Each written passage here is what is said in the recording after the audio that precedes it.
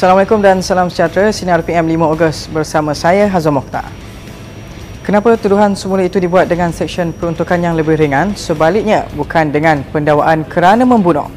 Itu luahan ayah kepada Allahyarham Muhammad Adib, Muhammad Kasim Abdul Hamid, yang mempersoalkan tindakan pihak berkuasa yang mencadangkan pertuduhan lebih ringan dikenakan terhadap suspek kes kematian anggota bomba yang maut dalam rusuhan di sebuah kuil di Selangor pada tahun 2018.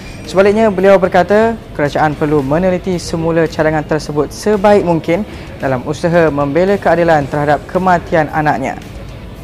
Terdahulu, Menteri Dalam Negeri Datuk Seri Hamzah Zainuddin semalam berkata kertas siasatan kes kematian Muhammad Adib dirujuk semula ke Jabatan Peguam Negara pada 23 Julai lalu dengan disusuli beberapa cadangan. Antaranya mencadangkan supaya 12 suspek yang dicaki terbabit supaya dituduh mengikut Seksyen 143 Kanun Keseksaan. Apa-apa pun diharapkan supaya kematian Allahyarham Muhammad Adib dapat dibela dengan adil. Menteri Luar Datuk Seri Syamsuddin Tun Hussein mengesahkan semua rakyat Malaysia di Beirut, Lubnan terselamat daripada tragedi letupan gudang di negara itu malam tadi yang mengorbankan lebih 70 nyawa. Syamsuddin berkata kenyataan itu dibuat berdasarkan laporan awal daripada perwakilan Malaysia yang berada di Beirut dengan semua rakyat Malaysia terlibat dinasihatkan agar kekal berada di rumah masing-masing. Katanya lagi, Malaysia turut bersedih di atas tragedi yang menggemparkan dunia itu dan sentiasa mendoakan supaya rakyat Lubnan tabah berdepan ujian berkenaan. Dalam pada itu, beliau juga menegaskan Malaysia akan berusaha memberi bantuan yang terdaya bagi meringankan beban yang ditanggung rakyat Lubnan. Semoga bantuan yang dihulurkan sedikit sebanyak dapat mengurangkan beban mereka yang terjejas di sana. Tiada pegawai atau anggota pasukan misi pengaman Batalion Malaysia di Lubnan yang terlibat dalam tragedi letupan di Beirut. Panglima Angkatan Tentera Malaysia Jeneral Tan Sri Afendi Buang mengesahkan perkara itu selain memberitahu ATM belum mendapat maklumat terperinci mengenai tragedi yang dilaporkan mengorbankan lebih 70 nyawa itu.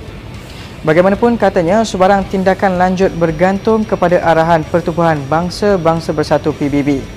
Difahamkan letupan di kawasan pelabuhan ibu kota itu dengan gegaran kuat boleh dirasai sehingga ke Cyprus yang terletak kira-kira 200 km daripada lokasi kejadian.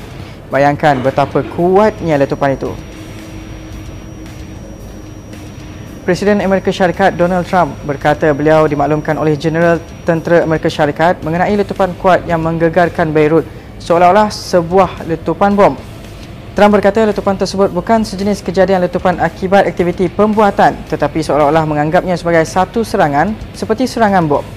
Dalam pada itu, Perdana Menteri Lubnan Hassan Diab berkata 2,750 tan baja amonium nitrat yang disimpan selama bertahun-tahun dalam gudang di tepi pelabuhan Beirut itu merupakan punca letupan yang mengakibatkan bencana yang dahsyat itu. Terdahulu, Kementerian Kesihatan Lubnan melaporkan sekurang-kurangnya 73 orang terbunuh dan 3,700 cedera di seluruh bahagian bandar terbesar di negara itu. Diharapkan agar seluruh rakyat di Lubnan tabah menghadapi ujian ini.